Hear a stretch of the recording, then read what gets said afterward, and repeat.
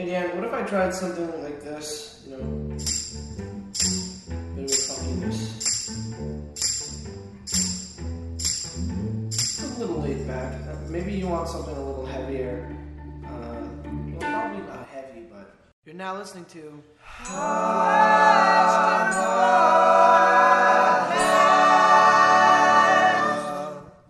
Hello, everybody. Welcome back to the podcast. I'm going to try to keep this intro short because we have so much going on. Do you guys remember when the podcasts themselves used to be short? That was always the idea. And now they're capping out at about an hour. Do you like it? Do you not? Do you want short episodes every once in a while? Email me at deanne@nomoreradio.com. Let me know how you're feeling. And on that note, guys, the end of this episode, we got listener feedback out the wazoo. I don't think that's ever a phrase I've used before, but I'll tell you what, didn't mind using it. It was kind of fun right now. We got so much listener feedback on the body hair episode 69 that I did with my girlfriend. So we'll get into that at the end of this episode. But meanwhile, let me tell you more about Philippa. She is an individual and relationship counselor. We did an earlier episode 11, way back when. You can listen to that one. That one is about relationships as well. I love talking to her as a counselor and as a buddy. She's just great. This episode took place a couple of months ago over her breakfast table. She had just made me gluten-free pancakes and coffee because she's awesome like that. Anyway, you'll hear about all of that. I said I was going to keep it short, right? What else do you need to know? There's a very special, I don't know, does it need a trigger warning maybe? Just a mini trigger warning for a kind of gross content? Or is that body shaming of me? I don't know. Anyway, there's a very special Learn a Thing coming your way from me and Philippa at the end of this episode. And then, of course, listener feedback. I've already said that, and I'm just repeating myself. Guys, I'm Deanne Smith. I'm a comedian and a fun person. Thank you for listening to the podcast. I hope you love this one. Do I get to drop it at the end? Like, funk, you can climb out. They're not very expensive mics. All right. The question is, what's up with jealousy, man? What's up with jealousy? What's up with jealousy? How can I deal with it? How can I overcome it? What's we couldn't really come up with a perfect question. What's the dealio on the jealousy, yo? Yeah, we just want to talk about jealousy. Yes. Well, we do want to talk about jealousy because everybody doesn't know what to do with it, right? Mm-hmm. That's the problem with jealousy is it takes you over. You don't want to have it. Nobody wants you to have it. And it makes you feel like crap. This is a side question that I've never fully understood. What's the difference between jealousy and envy? Envy is like you want something you don't have. Mm-hmm. Jealousy is like you are just being want a jerk. Something you can't have. No, that's an interesting question. One of my partners and I were actually talking about that the other day, and he was trying to make that distinction. And I think there isn't really that much distinction. I think it all comes from the same place. Besides, envy, I think, is more about seeing something that you would like to have or be and you can't have access to it, right? So you're envious of someone who gets to go on vacation. That doesn't mean that your heart is being ripped to shreds because someone gets to go to Costa Rica and you don't, right? Heart is being ripped to shreds. Yeah. All right, let's get in there. Let's talk about the fact we are specifically talking about jealousy within polyamorous relationships. Yes. The poly lifestyle. The poly lifestyle. Are there other all words? The kids are doing it today. Are there other words there I should know? I use non-monogamous just because, I don't like to be... I like to one of those poly weirdos? Well, I don't like to define myself, so I choose to do the opposite of define myself. I'll say what I'm not what I am. So So I go for the non-monogamy because lots of people are not monogamous in all kinds of ways and they don't really want to define themselves. But what that means is they have partners that are external to just a primary partner. Mm-hmm. Now, it doesn't mean they're in love with that person, or it doesn't mean maybe they're just having sex with that person, but non-monogamy is is having multiple relationships of various kinds. So we're talking about jealousy in that context because it works differently in monogamy. In monogamy, jealousy is used in many ways as a control. Ooh, tell me more. I'm super monogs, as you know. Well, when your partner expresses jealousy over something, then the assurance is, don't worry, I'll never do that. And if the person isn't doing that in some way, maybe it's settled more easily, unless somebody's sort of restricting another person from going out with friends because they're worried about what might happen. Mm-hmm. But in non-monogamy... Wait, can we just take a moment there for our listeners and say, that's insane. Leave that person if that's happening to you. No, we don't use those words here. No, that is insane. That's insane. You're crazy that you'd be scared. Right. Yeah, we can't use those words. Somebody wrote me recently about... I did a podcast with a comedian, Steph Tolev, and she was saying a lot, crazy, it's crazy. And they were like, stigma about mental illness, all these things. That's a whole other... I'm not even going to walk down the road of thought policing. We don't have another word to plug in there yet. But anyway. Well, yeah, and if we plug the word in, it'll just mean the same thing. Come on, it's been tried before. Right? Okay. Yeah, so It's not the word, it's the problem. It's not insane. But guys, if your partner is trying to tell you to not go out with your friends... Yeah, then you should probably... Unless your friends are jerks. I don't know your life. Anyway, I'd be the worst therapist ever. I was going to say. This is not your... All right. We're getting back into it. Let's get back into it for a second. So jealousy in monogamous relationships is used as control. I'm not saying it is used in control, but I think it acts differently, because when you're using jealousy in a non-monogamous relationship, you're sort of saying to the person, I'm worried about what you might do, but you're not going to do it. When you have jealousy, or the feelings that we're going to call them jealousy, but I want to change the name. That's the whole point of this, is changing the name from jealousy to something else, because it has such a bad rap, right? Jealousy has the worst rap of all the emotions. Nobody likes a jealous person. Nobody likes being jealous. And most of the literature or approaches deal with jealousy as insecurity, right? Mm-hmm. Oh, you're jealous because you are insecure that you aren't lovable, or that your the relationship is not secure, or that there's an actual real fear within the relationship that somehow this person's going to leave you, right? Mm-hmm. And that's what people sort of talk about when they're talking about feeling jealous. It's kind of complicated in non-monogamy, because there's an acceptance between partners that they're going to go out and meet other people. Right. And then I am going out with my friends, and I am going to fuck other people. And I may not just fuck people, I might fall in love with somebody else. And I think that's when it really, really kicks in, is when you're in polyamorous relationships, which is multiple love affairs, and your partner ends up falling madly in love with somebody else. Oh, no. Sorry, that's my other lover. Let's just put this on pause for a minute while I chat with my lover. Yes. Now, no.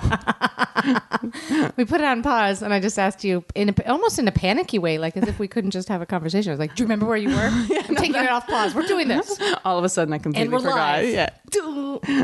Right. So, to go back, yes. It becomes very difficult for people in non-monogamous relationships, because intellectually, with their brains, right, they want to be able to be non-monogamous. They want to have something that we call compersion. Mm-hmm. Do you know what that is? I do. Well, let's illuminate it for our listeners. Okay. Probably already know. Compersion is a name given to the feeling of happiness for your partner's happiness. This is the ideal of... Ugh, gross. I never feel that. Exactly. This is the point. Is in polyamorous sort of lore, everybody's supposed to feel compersive and wonderful and happy, and when your partner meets someone that they love, it's supposed to bring all this beautiful emotion in, and you're supposed to feel happy for them. Well, the problem is that people don't always feel that way. People often feel jealous and anxious and worried and angry and lacking of attention and time, and they don't feel compersive. And then their partner is like, what the hell? Why don't you feel what you're supposed to feel? We signed a contract here. We're non-monogamous. You're not supposed to be giving me crap about your feelings, because it was understood that you should be okay with this. Right. So people get into non-monogamy because they want to fuck a bunch of bitches, and then they realize once they're in there. I'm giving her the eye. She's giving me really horrible looks. Guys, I haven't even had half a cup of coffee yet. We just got up. I'm just being ridiculous. But okay, so people get in because that's what they want, and then they're like, whoa, there's a lot of emotions going on here. I'm not maybe as, quote, cool with this as I thought I was. How do I deal? But then there's not a lot of room to move there, because, hey, come on, you should be cool. Yeah. You chose this. We all chose this. Yeah. Chill out, man. You shouldn't be feeling the way you're feeling. Right. So what I sort of say, there's kind of a trajectory to that dynamic in relationships. You know, you're with your partner, and they go meet someone else, and they come back having met someone else, and maybe you feel some emotions, right? Some actual physical emotions, like, oh my God, this really hurts. Wow, I was up all night wondering what was going on. I'm really scared. It's like tossing and turning, feeling really terrible. And they express that to their partner the first time, and their partner is usually very loving and compassionate and does what most people do. They want to make their partner feel better. So they say, oh, baby, don't worry. I love you. I know it's scary for you, but here I am. And, I'm going to prove to you that all your fears are not real, which might work for a day or two. What happens to the person later is that what happens if those feelings continue? It doesn't matter. The person has assured you, your partner has assured you on some level intellectually that they love you and they're there for you. But every time they go off with this other person, once again, you're consumed with this very strong, physically painful emotion. Oof, I know that feeling. Yeah, we all know that feeling. The sort of pit in your stomach, can't think of anything else, don't know what to do with it. And then so you convey that stress again to your partner. They might reassure you again. But after a couple of times, the person who is out there with the other partner starts to become defeated. They're like, oh, I'm making this person unhappy. My love for someone else is causing unhappiness. And they make some kinds of connections. They say, they don't really believe that I love them. The first thing that they sort of make this connection. Oh, I'm on some level, I'm failing. The partner that has the yes other relationship, yeah. Well, why don't we call the partner who's feeling jealous partner J? Oh, partner J. Yeah, partner J. Okay, and we'll call the partner who's having the other relationship partner A. Right, because of Jennifer and Alex. There's people out there right now. Affair? I don't know. So partner A starts to feel dysregulated, upset. There's all these sort of negative conversations they're constantly having with partner J, trying to reassure, trying to placate, trying to show them that they love them. Partner J is a drag these days. Yeah, exactly. Yeah. Fucking J is a pain in the ass, right? But on top of that, I know that we talked before about sort of why people feel the way they do. Often it's because underneath, it's very hard for someone to feel as though they're failing their partner, right? Mm-hmm. When you walk home into the house and your partner is always unhappy with you or with the world around you, after a certain time, we lose tolerance. And it becomes really hard on us. We somehow take responsibility for our partner's emotions. We feel terrible that we can't make them feel better, right? Mm-hmm. Why can't I make you feel better about this? This is this is why it's different from non-monogamy. From monogamy, is that in non-monogamy, the partner J can't really explicitly say to their other partner, don't do that, right? Don't go love someone else. Don't go be with someone else. It's explicit in their relationship that that's what they're doing. So they're sort of stuck with these horrible emotions, and it's the bed that they made that they were going to lie in, and they don't know what to do with them. As that interaction gets worse and those conversations get worse and it gets harder, often partner J will say these kinds of things like, this is too painful. I can't do this. I don't know if I'm cut out for this. Right. And partner A might say things, well, maybe you're not really poly. Maybe you're not really monogamous. Maybe you can't do this. Or maybe there's something in, I've done everything I can to try to show you that I'm there for you and you still don't believe me. I feel totally defeated. That causes a lot of painful tension. And all the literature that I've read, the people who do more than two, there's a whole bunch of different writers on non-monogamy and polyamory, use an insecurity framework. They say, well, if you're feeling this way, what you have to do is sort of figure out your emotions. Name your emotions, figure out what's driving them, and then we can address that insecurity. And if we address that insecurity, somehow you should feel better. Mm-hmm.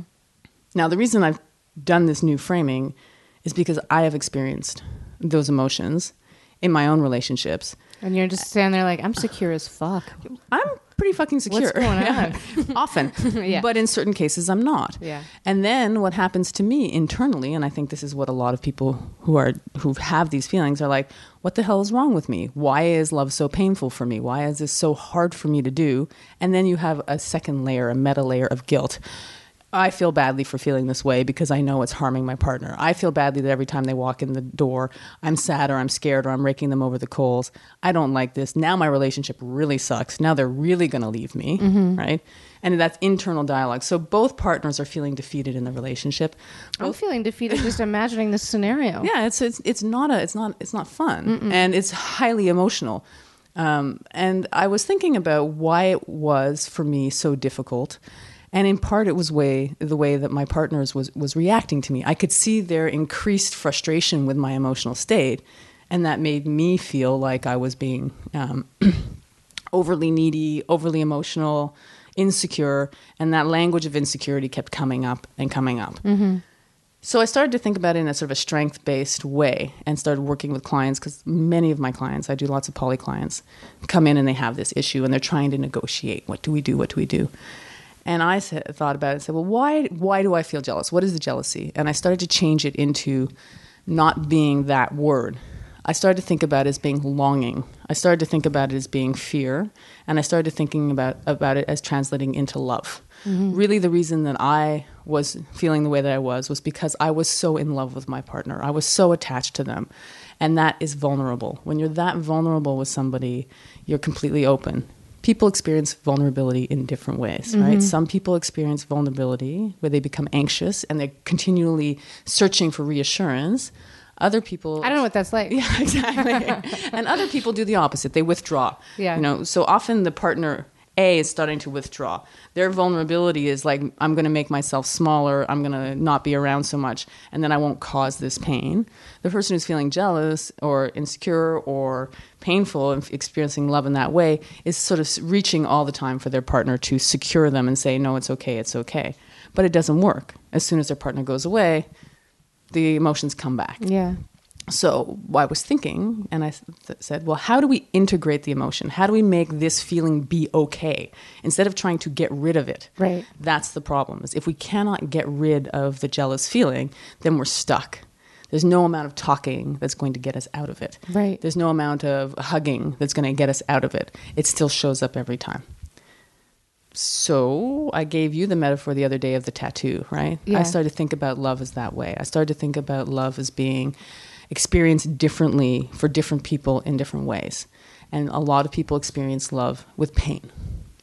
They feel sad, they feel scared, they feel longing. And the more in love they are, the more pain that comes along with it. It is actually an element of that love. Mm-hmm. And if they were to express to partner A, I miss you, I'm longing for you, I love you so much it hurts, the partner A would be able to do something with that. Oh, wow, that makes me feel so good. Yeah. I love that you love me that much. Wow, you must really care. Look how upset you are. That makes me feel even closer to you.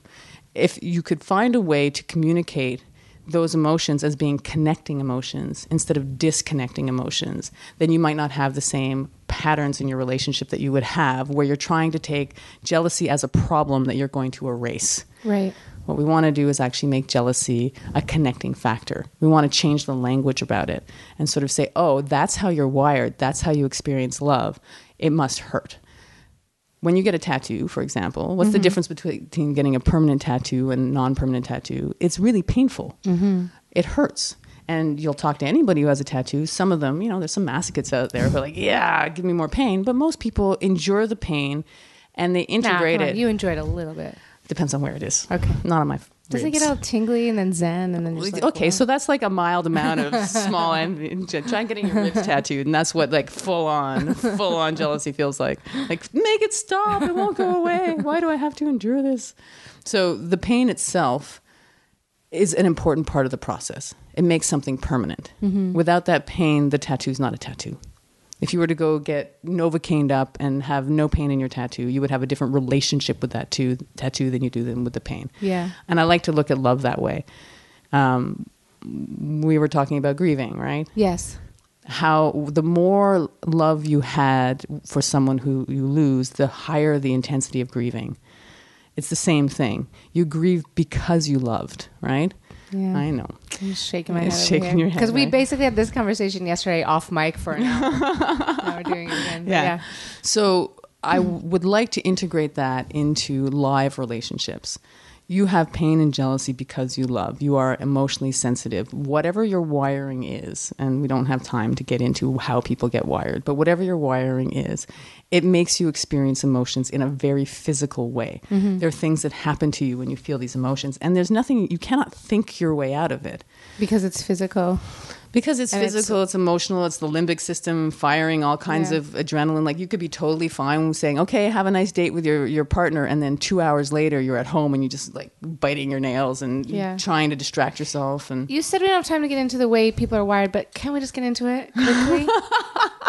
Like, maybe it could be an hour, its own hour conversation, but I don't fully understand what you mean when you say that. Okay, I'll do a very quick attachment theory idea. Oh, I love this stuff. I know you do. So the attachment theory says that little babies are born and their brains are developing. And the person who cares for them helps the brain develop in a certain way. Mm-hmm. So if you are have the fortune, which almost nobody has, of having 2 wonderful or 5 wonderful or 1 wonderful caregiver who attends your needs in the right way. That means not over-attending, like helicopter parenting. I mean, attending, you're crying, what's wrong, you pick them up, feed, whatever.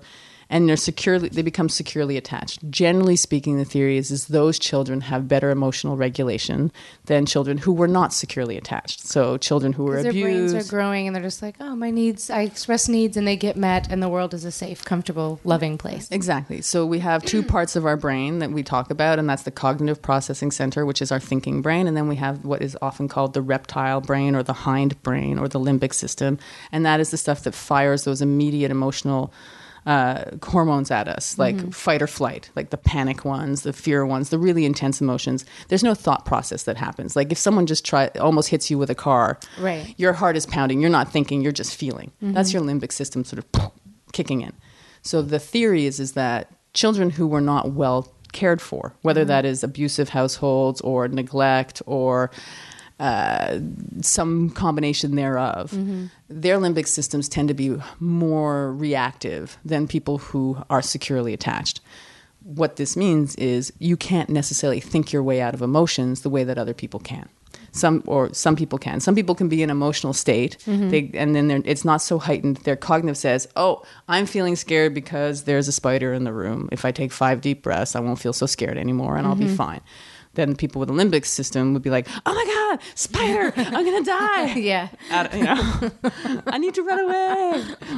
So their emotional experience of the same thing is different, and their capacity to process it is different. So we have sort of a kind of wiring, and people know on some subconscious level what their wiring is. They know if they're reactive or scared or calm or shut down. Like people have the other wiring, which we call avoidantly attached, where they actually become almost flatlined with emotion. If emotion gets too high, they actually zero it out. These are kids who maybe were not paid attention to in a certain kind of way and had to deal with their own needs, and so they learn to sort of self-manage all their own emotions. I totally do that. Yeah. If things get too intense, I didn't know what that was actually a thing, but I just call it robot mode. Yes. And I've taught people, I've been able to at least know that much about myself and go like, oh, if it gets too intense, I'll go into robot mode. Exactly. Just give me a second. Yeah, exactly. Yeah. And you sort of flatline out the emotions, you compartmentalize, and you put them in a place. If you do that when you're with a partner, I guarantee you your partner is going to be like, where the hell are you? What the hell? Why are you so shut down? I can't access you. This sucks. I hate Does robot. Not compute. Yeah. Do not understand what you're saying. Yeah. So these are kind of what I'm talking about wiring. And we all have our own complex wiring. The bonus, the theory, is that we can always reprogram ourselves. It's not permanent. We can have reprogramming through good relationships. We can have reprogramming through therapy. We can have reprogramming through exercise. There's all kinds of ways that we can sort of manage our emotional states and change a little bit the processing that happens when we're under stress. And I think the key word under here is stress. Yeah. Do you want me to leap to another theory? Yes, I do. Okay. So, and I don't have the reference, I wish I did, but there's a TED Talk about it. But there's a really interesting idea about stress where it used to be thought that stress kills. And you go to your doctor and your doctor would say, you have to stop being so stressed out or you're going to die of a heart attack. Yeah. Well, this theory says actually stress doesn't kill. Thinking stress kills, right? So that's why stockbrokers and base jumpers and people who actively seek out stress and enjoy it don't have the same physiological response to someone who thinks that stress is bad for them and they have to get up and they have to talk in front of an audience or something and their heart's pounding and they don't feel good about it. They actually have a negative physiological response where they have a vasoconstriction. That means their blood vessels are constricting. It's hard on the body. Someone who likes the stress, it's actually good for the body. It's like exercise. What? Yeah. This is making a lot of sense. R.E., my comedy career. Exactly. So if you formulate internally that the stress feels good and is good for you, actually internally it turns out it is. It's not going to kill you. That's great to know. Yeah, no, it's perfect for you. You're exercising every time you get up on stage. All right. Yeah. You didn't know. You're running a mile. It's great. I just knew that I really loved it. But I did have a little doubt in my mind of like, am I constantly putting myself under stress? Is this bad? No, it's actually very good for you. I'm not even worried about it. No need to be worried about it. And actually what they sort of were saying, and this is that thinking that you should be worried about it is going to cause the stress. So I've now liberated you from that. Thank you. You are now exercising every time you get on stage. 2 years longer now. Yeah, exactly.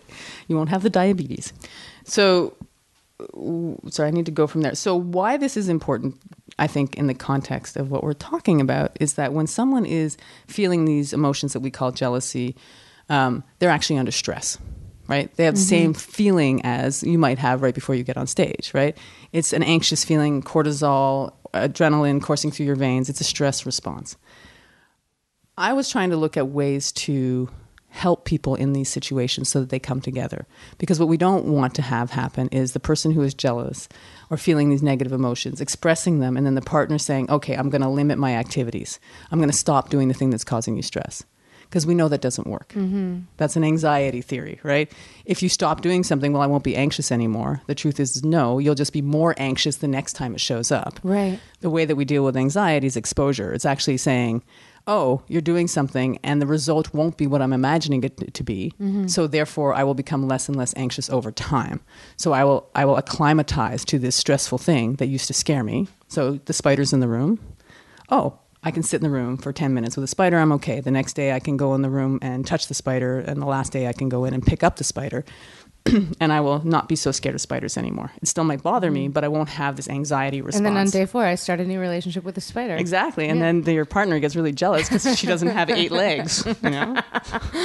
So I like to apply that to non-monogamy because essentially you do have to reduce the stress response. So to exercise control on your partner is, first of all, unfair, right? To say, you're not allowed, you're making me feel. And this is the conversation that happens between these people is like, you're doing this, it's making me feel this, so stop doing it. And the other person says, no, you're feeling this because there's something wrong with it, stop feeling this way. And both people end up in a disconnected place and disenfranchised because neither one can solve the problem. So doing an exposure kind of thing, like, oh, you're feeling stressed, I'm going to do it anyways, and you're going to see over time that I'm still here for you, should over time make that stress be less. Like, oh, you do come home and you do love me. Oh, you do come home and you're happy to see me. Oh, okay. The things that I was worrying about you leaving are not happening. Right. The problem with this configuration is every time the person comes home, they come home to an unhappy partner, and eventually it's a self-fulfilling prophecy. Right? Instead of the person coming home and being happy to see their partner, they're kind of like walking in the door and going, oh God, what am I going to be met with? Right? I know I was out with my girlfriend all night. I know when I walk in, my other girlfriend's going to be sobbing in the bedroom, and this is not easy for me. We want to break that. So why all these pieces come together is, how do we help both partners? What do both partners do in order to make this situation more bearable for everybody? Because those feelings are there. They're not feelings that shouldn't be there. They're feelings that happen to be there. And if we try to get rid of them, we get stuck in that loop. So my approach is love the jealousy, okay? Every time your partner expresses, especially at the beginning, this is more of a proactive thing. It's kind of hard to do this later on, but every time your partner expresses this stress, this vulnerability, if you can respond in a way of translating those words into longing and love and respond to them positively. Oh, baby, I love it when you're jealous. It makes me so hot. Oh, I can see how much you love me and need me. I can't wait to see you when I get home. I can see how painful this is. You must really love me, and that's how you experience pain. So it's totally okay. Feel the way you're feeling. I'm not going to get dysregulated by you being upset. I'm just going to love you more for it because I know it's how you're experiencing love. If the partner A can sort of manifest some of that, they can actually take the veil of jealousy away and say it's not a criticism, right? This jealousy is not criticizing me and saying I don't love you enough. This jealousy is actually something else. It's the way this person's experiencing love and they're expressing it to me. It just feels terrible. And so therefore they're expressing it in a painful way, like with tears or with yelling or with criticism. But underneath there's just a sad and lonely person who loves somebody very vulnerably, and they're scared that they don't want to lose that person. Yeah.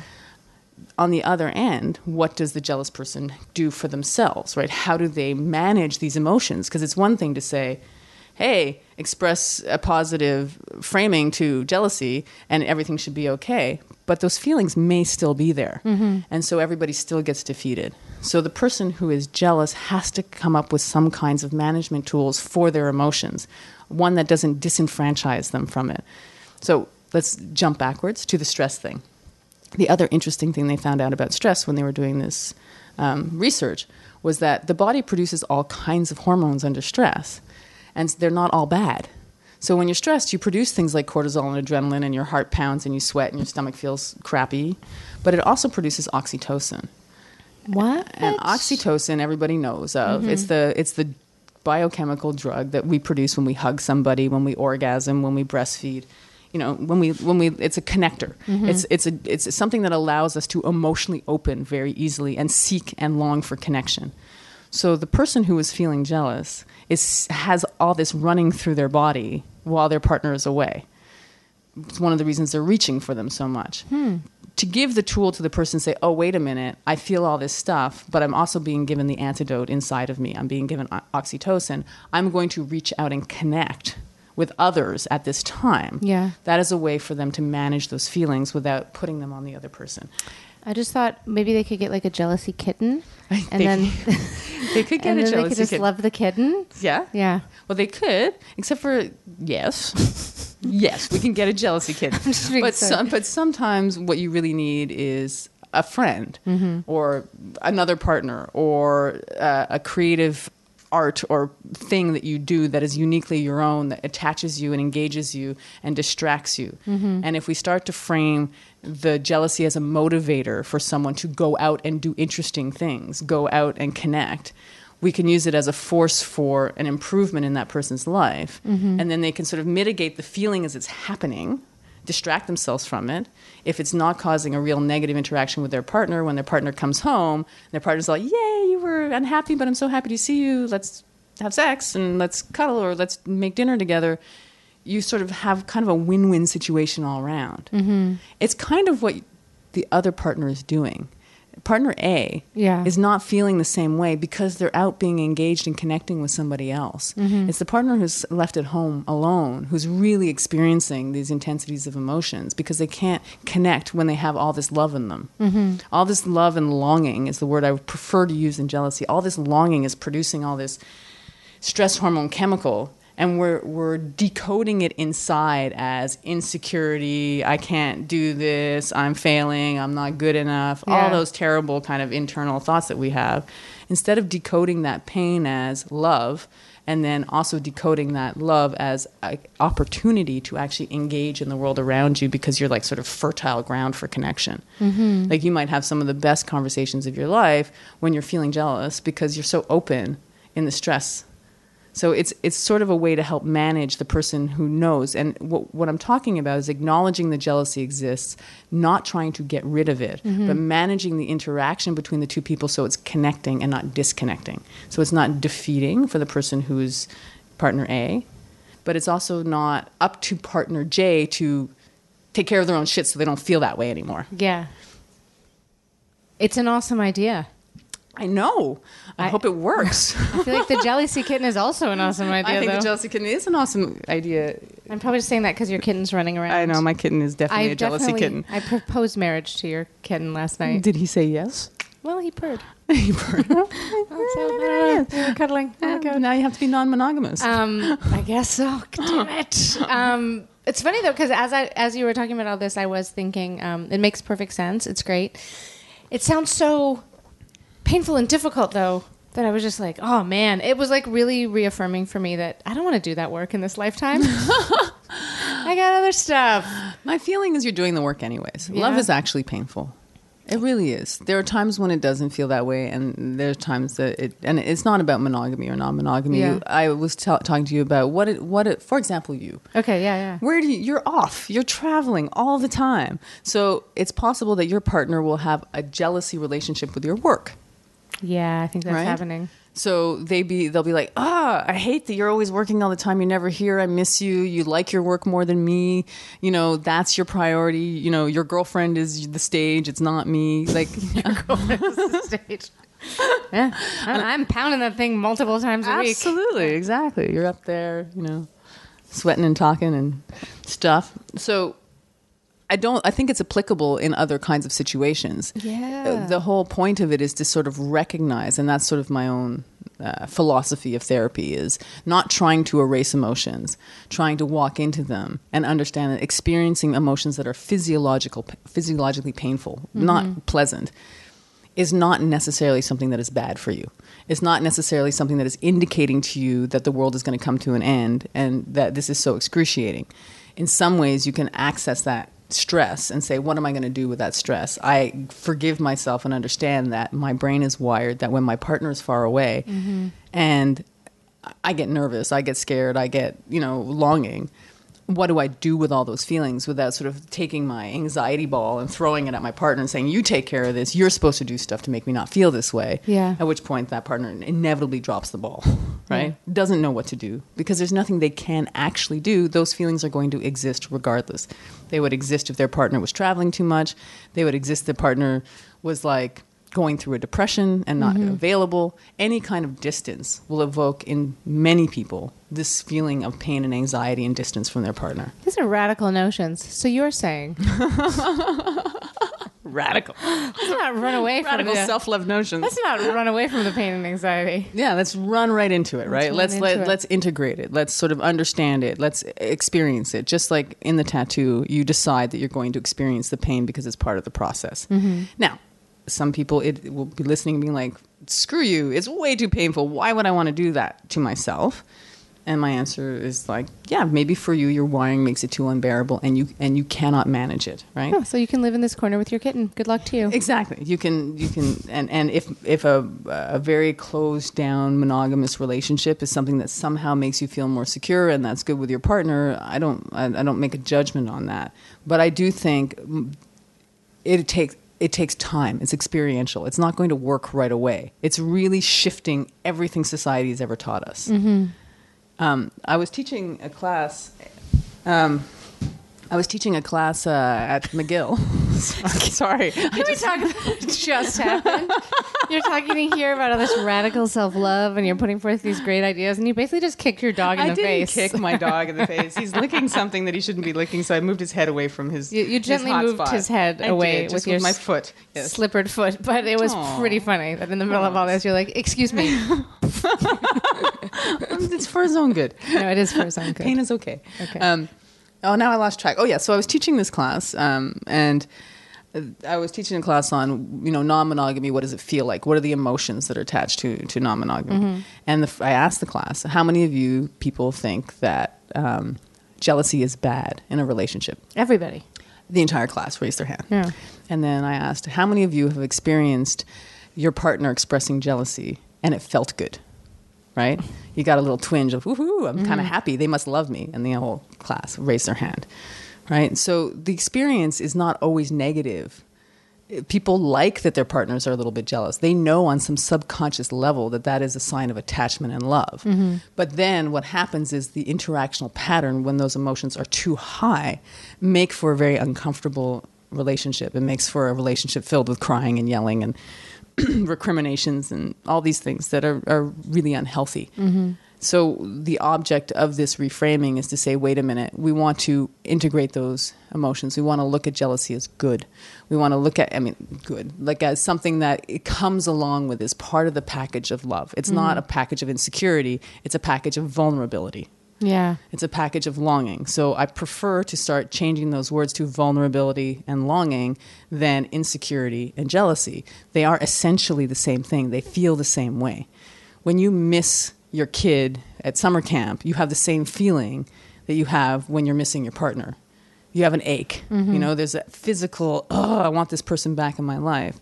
But you have such a secured permanence with your kid that you're able to sort of look at those they're kids. out there finding another mom. Yeah, exactly. Exactly. So how can we sort of learn to regulate those things within our personal, intimate relationships? I think society's language of jealousy really puts the onus on the jealous person. It really says, stop feeling that way. And I kind of want to switch that because I think it's disenfranchising to emotions. Yeah. And when someone is allowed to be in their emotions, and you can watch some Brené Brown or, there's some really great people who talk about empathy. Empathy is not about changing the person's emotional state. Empathy is about going down to where that person is, recognizing it, relating and comforting and saying, it's okay that you feel that way, or I felt that way before too, I understand. This is just a feeling, and it's okay for you to have these feelings. Oof, that's what you're all about. I am. How many times have I cried on your couch? Exactly. And how have you survived? Yep. Yeah, you always survive your feelings. Yeah. Your relationship doesn't survive your feelings when it becomes this sort of ultimatum space. You're making me feel this way. So what I'm sort of proposing is both the jealous person, the non-jealous person, take ownership of their own feelings in a certain way. The partner A needs to take ownership of their feelings of failure and say, wait a minute, I'm not failing because my partner is feeling this way, right? Right. It's not up to me to make them stop feeling this way. It's up to me to love them for feeling me this way, feeling towards me this way. For feeling me up this way. For feeling me up this way, exactly. I don't have a magic wand. It's not as though you can instantly change those patterns and those trainings that we have in society that, you know, when your partner is sad, that somehow it's up to you to make them feel better. The whole language of love is, you make me happy. This is like the idealized love. When I'm with it, you make me happy. Right? So that's the responsibility. You complete me. You complete me, exactly. Yeah. And they're beautiful sentiments, you know. I express them in my relationships all the time. I have people express them to me. They're beautiful, but they're dangerous on some level because ultimately they don't make you happy. You can be happy next to. You can be connected to happiness. But when you're not happy, does that then mean your partner is failing you? Yeah. What if I don't make you happy anymore? Does that mean this relationship is a bad relationship? So we have to change and break that responsibility. We have to say, oh, I'm okay with you not being unhappy right now, and I'm not going to take that on my shoulders. This is incredibly hard to do. It's not something you can just, oh, yeah, that's a great idea. I'll just do that. It's experiential. You have to experience comforting your partner in that way and seeing how it works multiple times before it actually works. You have to keep going back to it. Oh, and not being burnt out by it. Oh, okay, I see it. But you have to not take it on yourself. And that is the hardest work for the person who is partner A. Partner J's responsibility is to take ownership of those emotions as being legitimate, but not necessarily decoding them as being the responsibility of the other person. Right? Yeah. I feel really jealous because I'm an emotional person. For me, love is very vulnerable. It's very risky. And I gave this risk, and now I'm feeling it. I'm feeling longing. I'm feeling at risk and vulnerable. What can I do for myself that will deal with this vulnerability? Oh, I will go attach to someone else or a place or a thing or something that engages me, and then I will express these feelings to my partner in a certain way. If you express to your partner those feelings of jealousy in a different kind of way. Wow, I feel like a burning in my chest because I love you so much when you're gone. I don't know what to do with that. Feels a lot different than you're hurting me. Very different expression. I miss you so much I can't sleep is different than I tossed and turned all night because you weren't there. Yeah. Right? There's different ways of expressing and integrating those emotions. That doesn't mean they feel better. It just allows you to feel them. You get rid of that meta thing. I feel guilty for feeling bad. I feel bad for feeling bad. That's a bad loop. That's the worst loop because you feel bad for feeling bad, so you feel worse, then you feel bad for feeling worse, and then you get stuck in that. And you cannot get out of that loop. The same thing goes for partner A. They feel bad for hurting you. And then they feel, bad for their actions. They feel bad for feeling good somewhere else. Right. This is a conflict inside. And then they come home and then they're just feeling bad. Everyone's just feeling bad. And then everybody's just feeling bad and everybody's unhappy and sort of fighting over the emotional landscape. So the theory that I'm putting forward is let's walk into the emotional landscape differently. Let's celebrate it in some ways. It's a little pie in the sky, I admit, right? But you have to do something. Those emotions are there.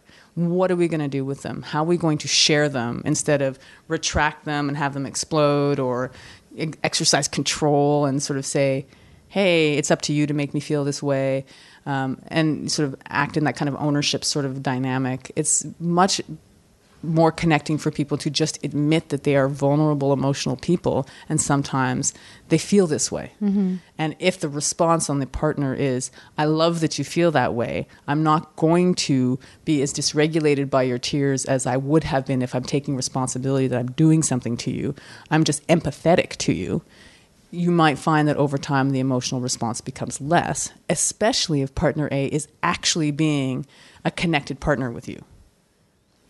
All this goes out the window if partner A meets somebody and doesn't pay attention, doesn't bring any energy back into the relationship, is constantly having fun elsewhere and coming home and kind of being in a dick at home, or it's sort of like, oh, it's so complacent here. I'm going to have all my sex here and no sex here. Like, there has to be action of integration. There has to be a good, secured relationship in non-monogamy between the partners. Mm-hmm. There has to be a real relationship there, and that has to be nurtured. So that's important. It's not just about the words. It's about the actions, right? And about the intentions and the energy put in. That's the other part of the puzzle. Okay, well, we've solved jealousy. Oh, I don't know. This is what I was saying to you, and I mean, I'll put this on to your listeners. Try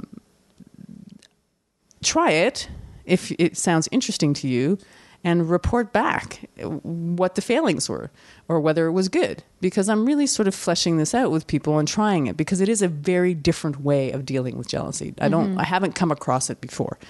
And so I've been using it, and people sort of key into it intellectually. And then they do it, and I have done it in my relationships, and it does make me feel better that I'm allowed to be this sort of like emotional person without risk, because it's all about risk. My emotions are too risky. If I express them and I have them too much, you're going to leave me because my emotions are too risky. Right. If we take that element of risk out, we become more secure. I love it. It sounds great. Yeah, it sounds great. I'm just sitting here like, jealousy kitten, trying to have one little sarcastic thing to say and can't even do it. Well, how do you experience jealousy? Well, I wish we could talk about it, but... We're already out of time. We actually are out of time because we both have places to go today. Yeah. I have people's problems to fix. But straight up, I mean, I could talk about jealousy in the past. I haven't experienced jealousy at all in the last year because I'm in a new relationship, and we're quite emotionally connected and very much about processing our feelings. There's been no jealousy. Now that I'm at the end of my coffee, I'm feeling much more awake and ready. But we're going to be late to our respective things. Oh, yeah. Okay, I got to go put some clothes on. Yeah, put some clothes on. And then think about what you're going to say to us for Learn a Thing. I forgot to tell you about that. I don't know. What's Learn a Thing? Well, you'll find out. Thanks, Philippa. You're welcome, Deanne. Summer, fall, winter, spring. It's always good to learn a thing. Summer, fall, winter, spring. It's always good to learn a thing. Summer, fall, winter, spring. It's always good to learn a thing. Summer, fall, winter, spring. It's always good to learn a thing. Okay, what are you going to teach us? Okay, I'm going to teach you something I learned last night. Because it was so fun to learn. I want to tell everybody this as well. You're getting ready for work and you're like literally putting on your pants and your underwear, and I'm explaining to you what Learn a Thing is. I'm like, we just tell us all something you learned recently, whatever, it could be anything. And you said, I know. Milk a prostate. All right. We did. You and I both learned about this last night. We both learned about milking a prostate because my partner was like, like when you milk a prostate. And I was like, no, I don't know how you milk a prostate. Come on, you know about milking a prostate. And my response was, first of all, I'm vegan. So why would I? Exactly. No, because he really looked at us like this is come on. Everybody knows this, right? You guys are open-minded people in the world, right? So it turns out milking a prostate is a practice that is often, and I don't want to say it's only gay men that do this, but it's a process by which you stimulate the prostate gland so that you fill it up with, as far as I understand, seminal fluid and ejaculate, and you're able to essentially milk a penis without an erection or an orgasm by sort of sticking your finger on the prostate. As you're saying this, I'm like, we should have given a trigger warning for most of my lesbian listeners, but okay. Yes. Well, yes. Well, the lesbian winners don't have a prostate. That's true. So it's not going to be a huge trigger for them. In my mind, I just have one listener that's always like, oh come on. I'm milking prostate. But it's a sexual practice that is very pleasurable for men in a way that they can actually receive or achieve an orgasm that is different than your sort of run-of-the-mill like erection and ejaculate. Stick a finger up there. You stick a finger up there. There's a certain kind of way, and unfortunately, maybe we should redo this. I should actually look up the technique. No, I don't know the actual technique. Don't. But you basically stimulate the prostate so it fills and fills and fills, and then you're able to essentially, like with a cow, milk it, and then it's very pleasurable for the person on the receiving end. My understanding is, in femdom, which is a kind of practice where, men are being feminized in a certain way, that this is one of the practices, sexual practices that they that they perform. So milking a prostate. I thought femdom was just a beautiful kingdom full of hot ladies. No, it's a beautiful kingdom filled with men that want to be treated like hot ladies. Oh, okay. That's cool too. That's cool too, actually. All right. So we don't know exactly how to milk a prostate, but we've at least learned that milking a prostate is a thing. So if you didn't know that before today, guys, now you know, and I'm sorry. Thank you, Philippa. Oh, you're welcome. All right. That was it. I hope you guys liked it. And now we're getting into listener feedback. I still don't have a jingle for this. I think I'm going to get Mike Kurtz on top of it. Man, he's so good at music. But meanwhile, I'll just make one up, yeah? Listener feedback. Listener feedback. Did you like that? Okay, friends, I'm going to try to get to all of this, but so many of you wrote in. Here is a tip from Alice. Are you guys ready for this? And all of this feedback is coming from episode 69, in which my girlfriend and I discussed body hair. So here we go. This is from Alice. This probably won't work for everyone since everybody's body is different, but what I do instead of deodorant is I dab on a little bit of vinegar under my arms after I shower and then just let it evaporate. Other than that, I use nothing at all.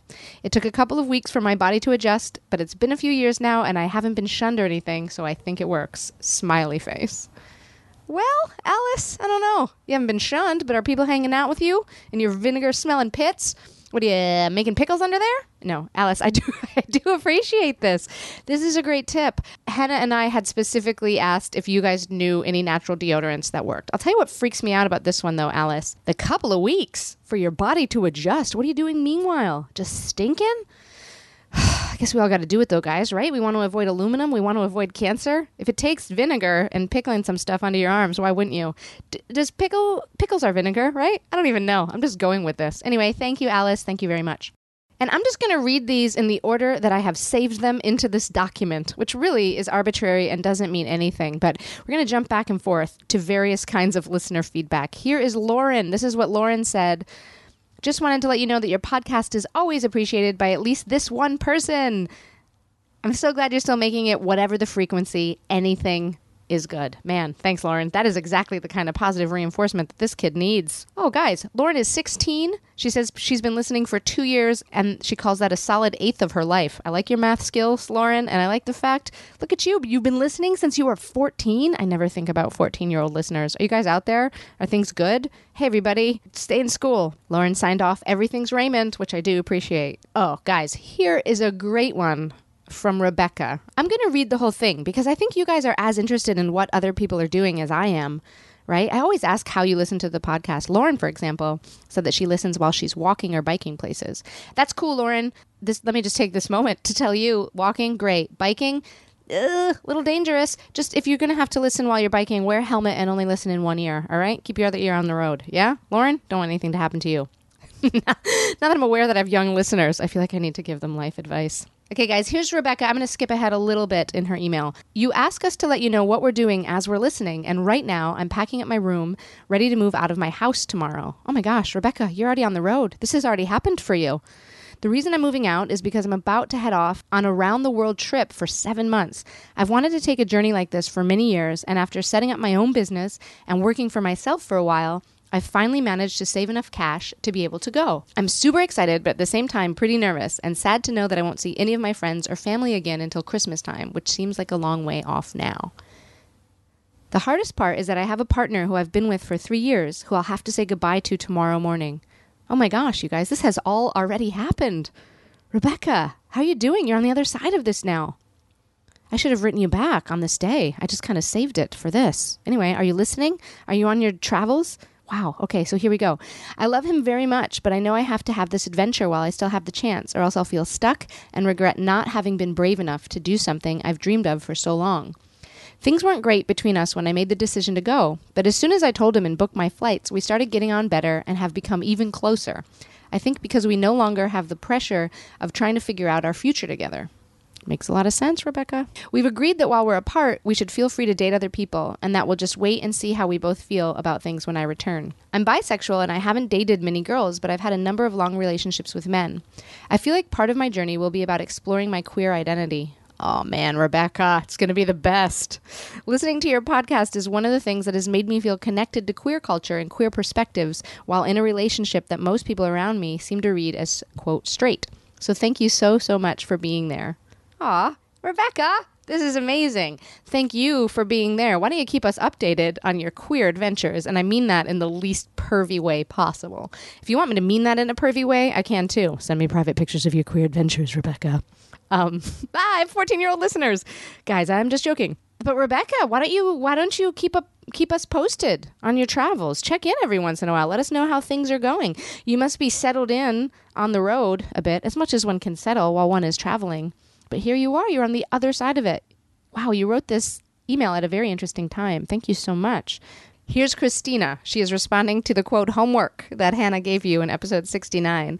She said, I can't remember all the homework, but no, quote, natural deodorants work. But if you're so inclined, I reckon soap and water 3 times a day would keep the pong at bay.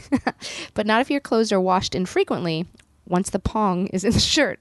Pong. Very interesting, Christina. I'm imagining a hairy back dyed and conditioned to soft purple fuzz. If you've listened to the episode, that makes sense to you. If you haven't, you're just wondering why Christina's giving me a stream of consciousness interpretation of the thing she's imagining. I once washed my hair with raw egg and vinegar for a few months. Worked fine until I met my wife, who politely said the egg smell was not okay. What if Christina, what if you're washing your hair with egg and you're using vinegar under your armpits and you got kind of like a pickling egg thing happening? That could be, no, it's really gross. Christina also says, I don't like hair. I don't like it anywhere really, except on my children. Their hair is soft and smells good. I don't like the look of shaved pubis/bum. Really, I can't believe I just said pubis/bum, but that's what she wrote. And I also don't like the utter mess that is menses with much hair. Guys, I apologize for not reading through these before I'm reading them to you. So I shave everything off maybe once every 3 months. Hair on legs never bother shave. That's how she wrote that. Christina, I like it. You don't give a fuck about grammar or how sentences should be structured, or what perhaps the phrase utter mess that is menses with much hair would call up in all of our minds. Armpit hair in summer, but only for small reduction purposes. I don't know what this means, guys. Christina's losing it at the end of this. Here's a question that she has for Hannah. She said she hasn't bought lipstick in 21 years. Shall I just stick to powder and eyeliner? It kind of feels like I should have brought it along for the ride if I wanted to use it now. Also, it tastes funny. You know what, Christina? I'm going to answer this question for you. Yes, lipstick. Make it happen. Why not? Try it out. Get one without a taste if you can. Is that even possible? I don't know. I don't wear lipstick. Get a natural one. Go to the Body Shop or what have you, whatever you have. Get a natural one. Try it out. Why shouldn't you? Live on the edge. It's been 21 years. Try something new. Get out there. What's the worst that can happen? You put on some lipstick, you feel like a clown. And that's not even a bad thing. Clowns are amazing. Hey, and a quick shout out to Dale. I don't need to read this message to all of you because it is confidential between me and Dale. But hey, Dale, hi. Thank you for writing. Guys, here's B. B says she loves the podcast. Thanks, B. Some days I listen to it while I walk around the dog park and try not to laugh out loud and draw more attention to my petless self. Oh, B, you are cool. You just walk around the dog park and hang out and listen to podcasts. You know what you should get? Do you know what I had when I was young? When I was about 11, it was I loved it so much. It was one of those invisible dog leashes. I haven't seen these in years and years and years, so I don't know if you guys can even imagine this, but it is a fake dog leash that has a wire in it and a muzzle at the end. So the dog leash looks like it's being pulled, and you can set up the wire so that it's like your dog is quite strong and pulling the leash, or you could put a little loop in it like you and your invisible dog are just strolling around. Oh, it's the best. So it looks like you're walking an invisible dog. When I was 11, it was the greatest thing in the world. I loved it so much. My favorite thing to do with it, of course, was to walk my dog around and then kind of like turn the leash sideways and act like my invisible dog was peeing on stuff. Anyway, B, you should get one of those at the dog park. Why not? I say call more attention to your petless self. Let them wonder what you're all about. She also says she plays it to help fall asleep. Oh my gosh, I should tone down the energy. She also says, no, that was too sultry. What would be a good soothing sleep tone? I don't know, guys. I'm a bit of an insomniac. Other time, I can't do that. I can't do it. I can't tone down the energy. But anyway, she plays it to help fall asleep. And then she says she usually ends up replaying half again the next morning. Good call, B. Can't miss a thing. Can't miss a thing in this podcast. Because look, if you've listened this long and now you're hearing about your own self. Oh, and B sent me a picture of a tiny pineapple, which is a reference to a very little web series that I did with my friends Carly and Robin. We had a little show called, what was a show? Show is very generous. We did a couple of few minutes things that we popped up on YouTube called The Adventures of Tiny Pineapple. So B sent me a picture of Tiny Pineapple. Thank you, B. And I will be posting that on the Quest at Best Twitter handle, Twitter account. That's what it's called. Guys, do you follow Quest at Best on Twitter? You should. Guess what I'm doing? I'm following all of you back. And then sometimes I scroll through and see what you all are up to. Pretty great, huh? I think I can do that. I think I can do that easily for the first 200 listeners. And then after that, we're too famous. We don't have time to follow everybody. Guys, follow it. Quest at Best. We have some fun over there. Guys, here is a long email from Azu. A-Z-U. I'm not sure how to pronounce that. I'm just going to read the whole thing. Just for the record, I have a gazillion drafts that I was supposed to send you, and for some reason I didn't. Actually, I just have one or two.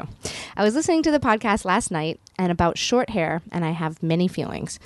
In fact, I wrote about it somewhere, so I'll just paste it here. Let me see. Let me tell you, I was a kid, a very happy kid. I grew up with 5 brothers and just one sister who's way older than me, and I have a non-identical twin. Gosh, that's a ton of kids. So as a kid, I had a lot of fun and did things girls weren't supposed to do because, patriarchy. Anyway, I remember really funny episodes of my life that are for sure important now that I'm grown up and I have the chance to make decisions on my own. One thing I remember is when my dad used to cut my hair right after doing the same with my brothers. I can see my little self running to the chair and asking for my haircut because it was so fun. And the best part of it is that my dad never refused to do it. I had an awesome childhood.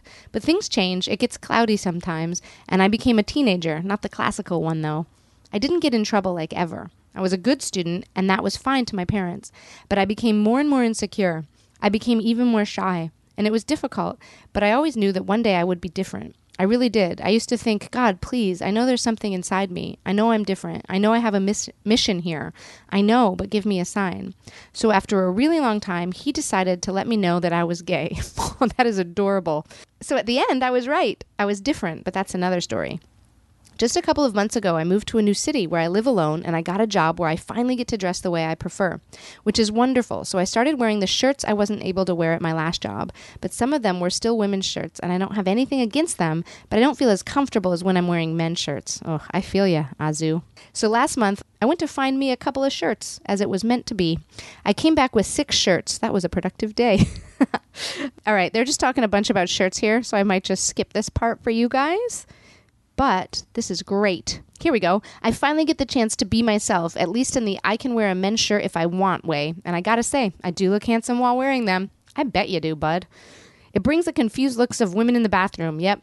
And sometimes, like yesterday, guys would say, "Hi, bro," and then hear my voice and apologize because they thought I was a man or a little boy. Yes, that happens too.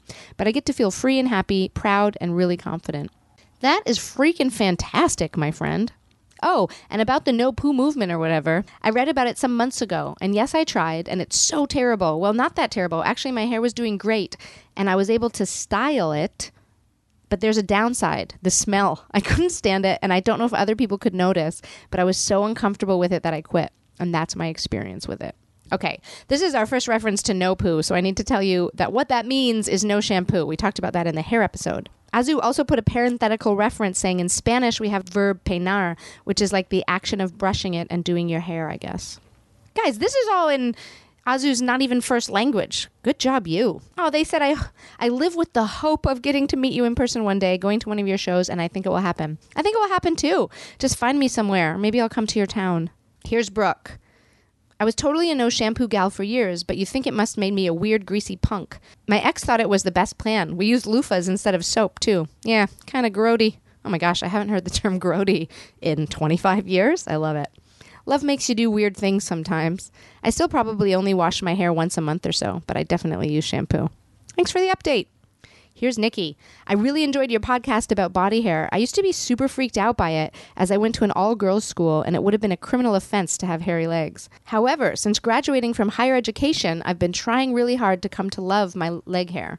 I'm quite feminine in dress and face. Apparently I have, quote, small feminine features. I know, me too, Nikki. And I was really conscious of how I look wearing a dress with hairy legs. You didn't fully go into that in your last podcast, so I was wondering what your thoughts are on hairy legs on femmes. I'll tell you what, Nikki, I love it. I love it. I love anything that's kind of counter culture and counter the norm.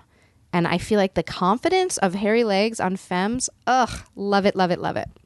Thank you, Nikki. Here's Hollis. Hollis sent a picture of the deodorant that they use, so that's on the Quest at Best Twitter. Check that out. Hollis says, no aluminum, and I Girl Scout promise that I'm not paid to promote it in any manner. Fair warning, if I use too much of it, my armpits can sometimes get pink and irritated, but based on internet reviews, this doesn't happen to most people. It also comes in a regular twist-up. Good luck on your quest. Hollis had to mention that it came in a regular twist-up because the picture that Hollis sent is like this, like paste that you have to scoop with your fingers. Ooh, how deeply do you want to get into natural deodorant?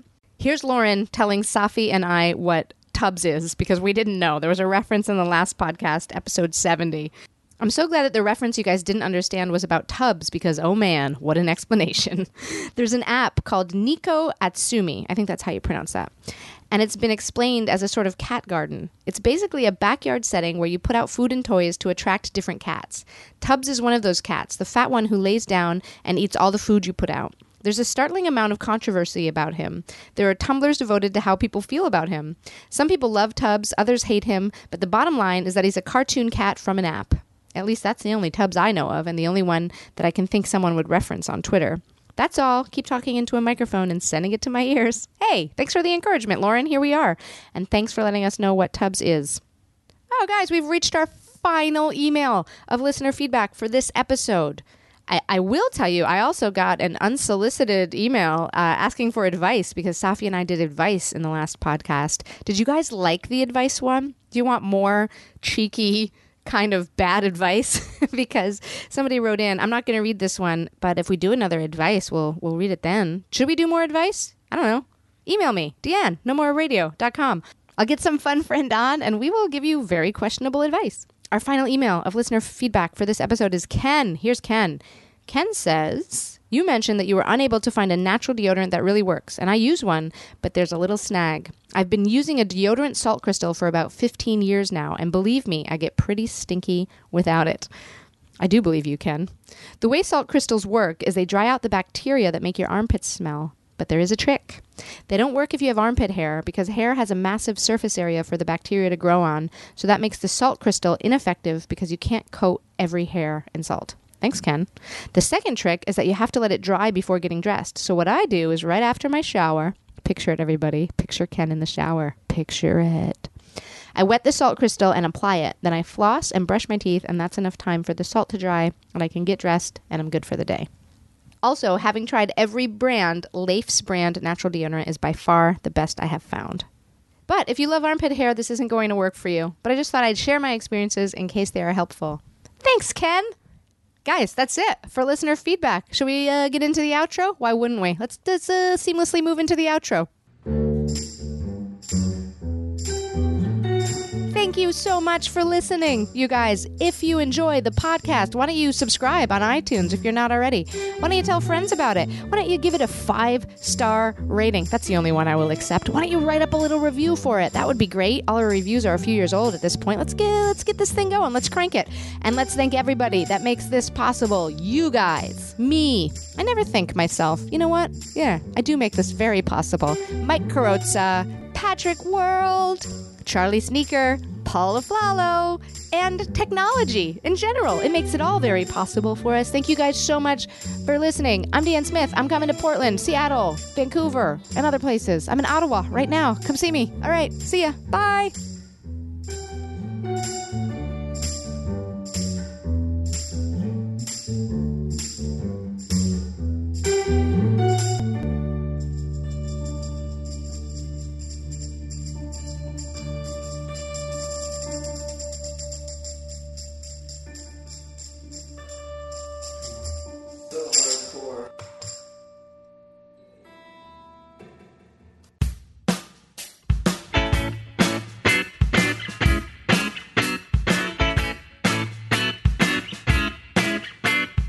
Everything is Raymond. Raymond's everyone you meet. He could be in a Cadillac or sleeping in the street. Cause everything's Raymond. He's your husband, he's your wife. He's the patriarchal paradigm that wrecks your so-called life. Well, everything is Raymond. Raymond's everything could be. Cause everything is Raymond, even me. That's cause everything's Raymond, Raymond. That's cause everything